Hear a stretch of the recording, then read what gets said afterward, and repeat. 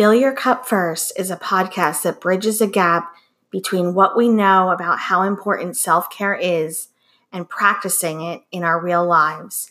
Hosted by Amy Hoke and Kimberly Rabago, both busy moms and businesswomen with a background in social work. Fill Your Cup First creates a space for women to move self-care out of the good idea for everyone else category to the great idea for me category, and to do it with guilt-free confidence.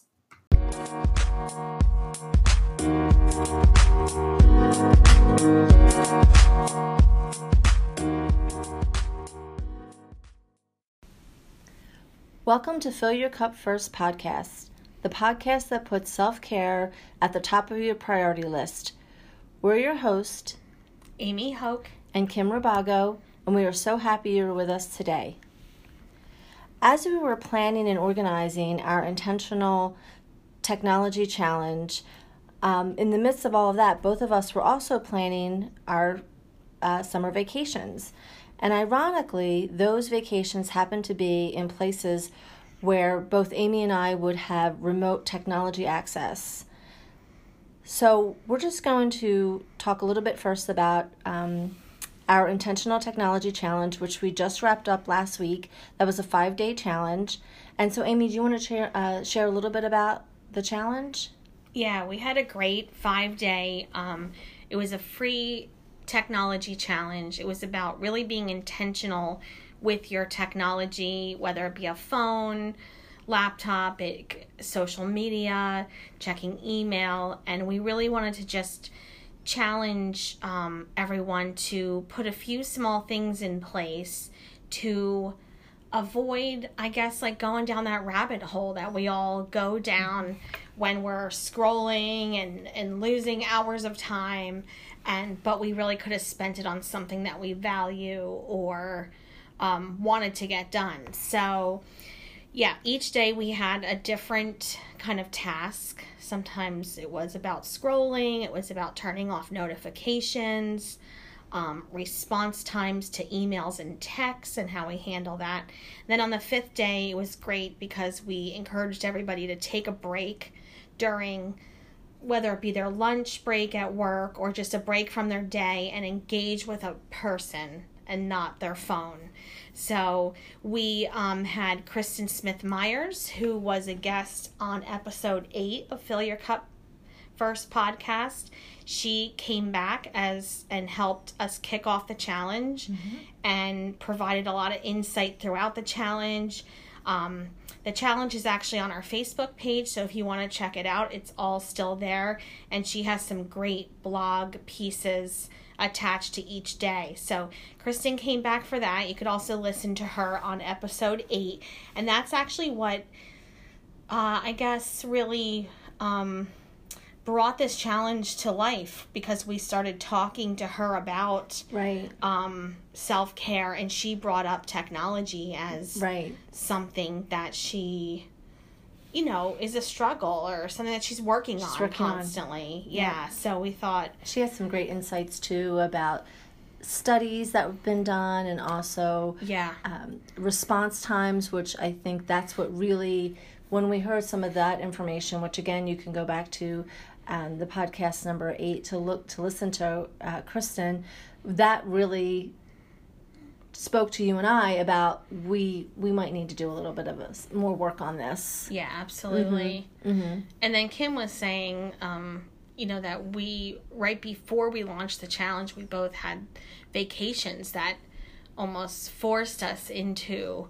remote access. So do you want to talk about your experience with being in a remote area and, how that kind of went right into the challenge? Oh, sure. Absolutely. Which was it really helped with the challenge because I was already experiencing it before we kicked off the challenge. Yeah. So my family and we took a vacation up off the coast of Maine. There's a small island called Campobello, and we took our vacation there, and it's about a 12 to 15 hour car ride. And the best thing that I can recommend to anybody who has kids is to drive through the night, because they're sleepy and they fall asleep in the car, and then you don't have to hear how much longer as you're driving. Right. So it's, like I said, it's a small island, and they did have their phones. I will admit, they did have their phones in the car. They did have their devices at the house that we were staying at, and the house did have Wi-Fi, but we did limit their access to it. And also there was so much to do outside.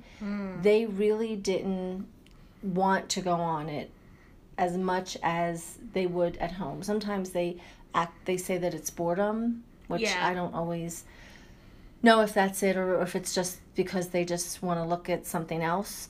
But they honestly were just busy fishing, walking, hiking, sea glass, finding. So that really inspired them, and it was like creative. So it was something for them to do. Yeah. So that was a great trip. And it really, for me, I left my phone at home, sort of something that Kristen had talked about on her podcast with us, that she left it home one time and was worried that she may miss something, and then she was okay with missing it. Yeah.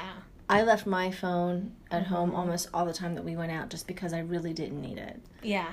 And I didn't really, need to know what was going on. I was disconnected. Yeah. So, how about you? You were a little bit further. You were not even in the United States.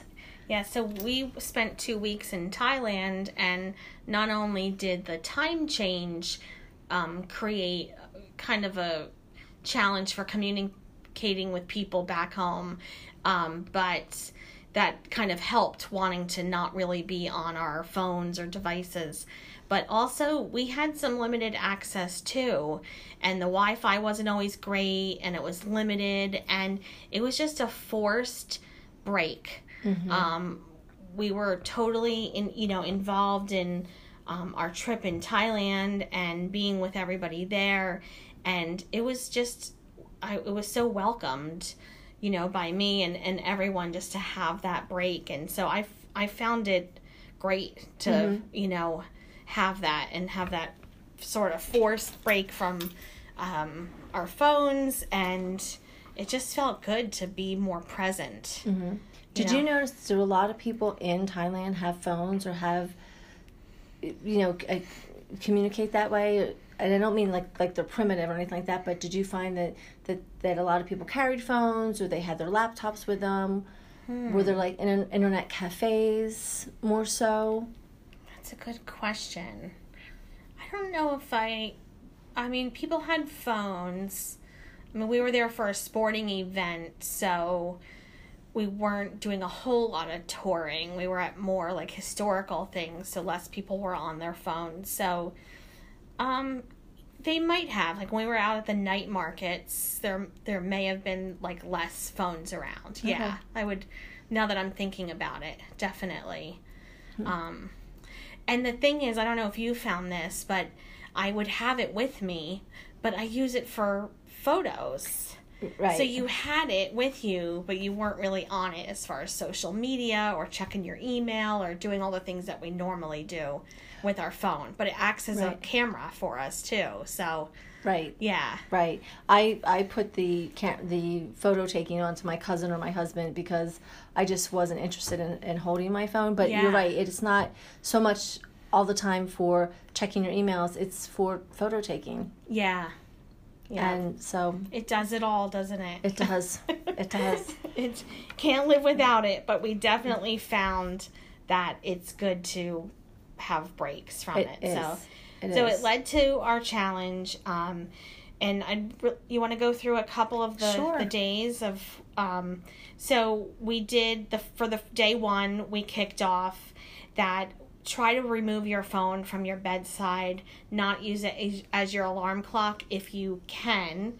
I do still have an alarm clock at home, so not everybody does. So we mentioned at least move it away from your bedside table, have to get up, turn off the alarm, and not go right into checking everything. Right. And we did get some feedback from some people that were already doing that. So that was really, they were done that challenge. They were done that challenge as soon as it was posted. Yeah. So that was great. And then day 2 was slowing your scroll. So, not really just mindlessly scrolling on social media and getting lost in time there and being more aware and cognizant of that. Right. This was my favorite because I can see how you just sit down for a few minutes just to go through your day. You know, maybe that's your unwinding. Yeah. But then a half hour goes by and you really you've lost it. Yeah. And you haven't added anything to it. Mm-hmm. So that one was I think the most beneficial for me because I realized that I needed to be more present when I was doing that. So I wasn't doing it as much. Oh, good, good. Day 3 was turning off notifications. And actually, we got some feedback from Kristen Smith-Myers, and she thought that was like her favorite one, is the most helpful one for her. I've done it as well. So it is helpful to turn off the notifications and then intentionally go in certain times and check what you need to check. Mm-hmm. How did you find that one? I did not do that one, okay. Only because I'm waiting for Hamilton tickets and I needed to keep my notifications on. I still haven't gotten Hamilton tickets yet, but okay. I'm still waiting. So I did not turn that one off. But once I get the Hamilton tickets, I will turn off the notifications. So notifications can be helpful too. They can be helpful, yes. Day 4 was making up your own rules as far as response times to emails, texts, messages. So sometimes we feel like we need to respond immediately, but if all day long you're going from whatever you're doing in the moment to responding to something and back to that task and then back to responding, and you're just spending so much time of that in between. And so if you set aside time, like, you know, in the morning and then in the midday and then evening, and you have just that time to do that, you're not distracted from other things as well. So yeah, I was listening to another podcast and I thought it was a really great recommendation that I have not been doing, but I think it's good to consider, that you actually like you turn off you X out of your inbox so that you're not, you know, not wanting to look at it every couple of seconds or every couple of minutes to see if you're getting emails. You just X out of it, maybe from 10 to 12, do some work, and then go back in at 12 o'clock and open it up again and see what type of emails that you have to answer. Right.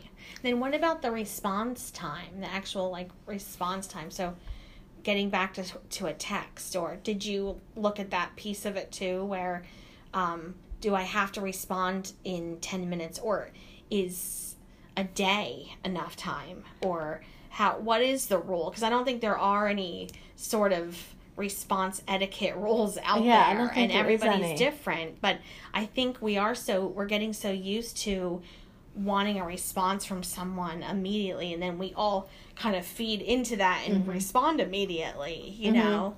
It's just interesting. Agree.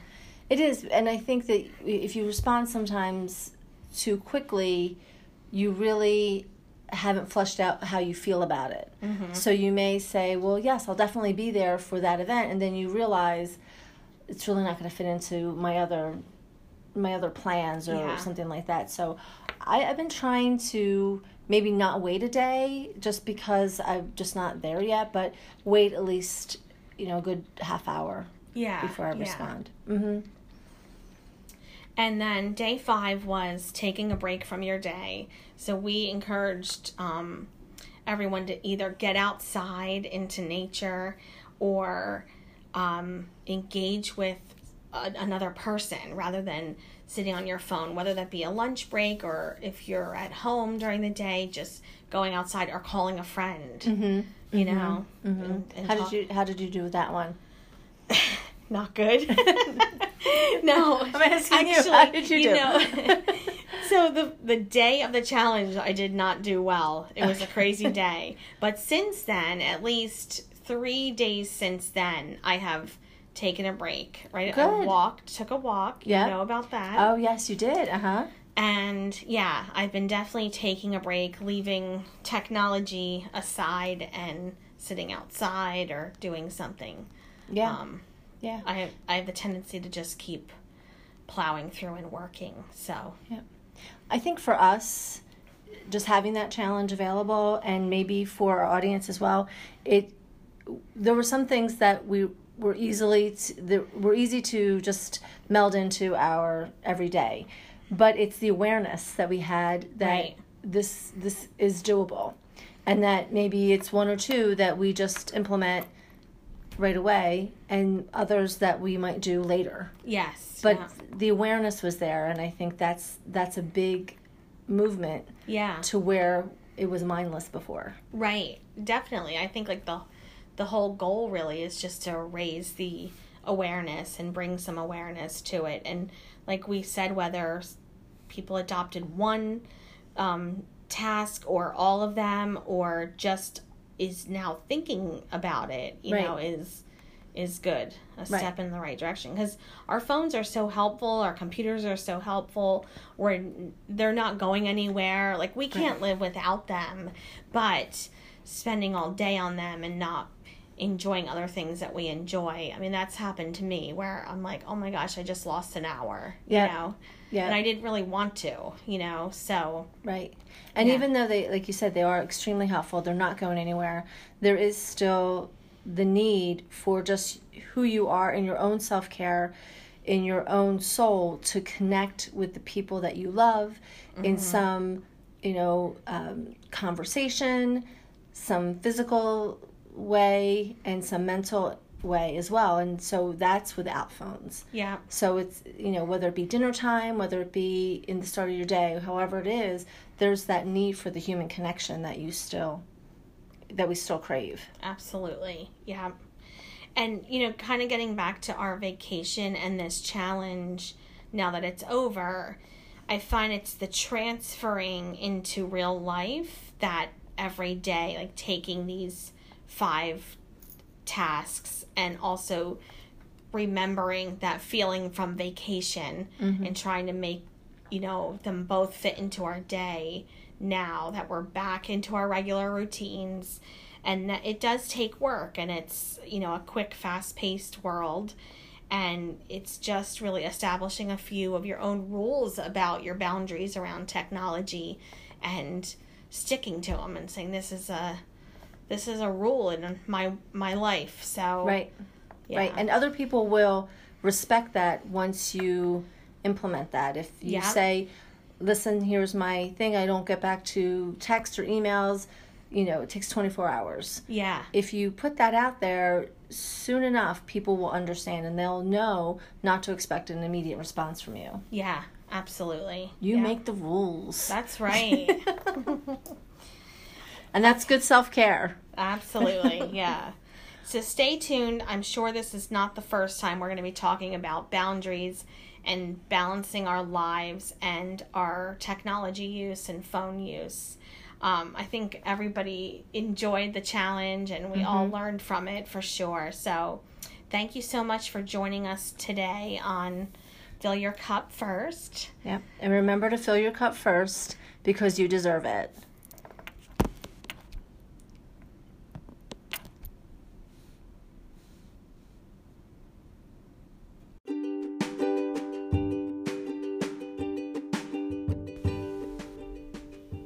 Amy and I appreciate you listening. Please rate, review, and share Fill Your Cup First podcast with a friend. Also, remember, you can find us on Facebook and Instagram at Fill Your Cup First Podcast. We appreciate you listening.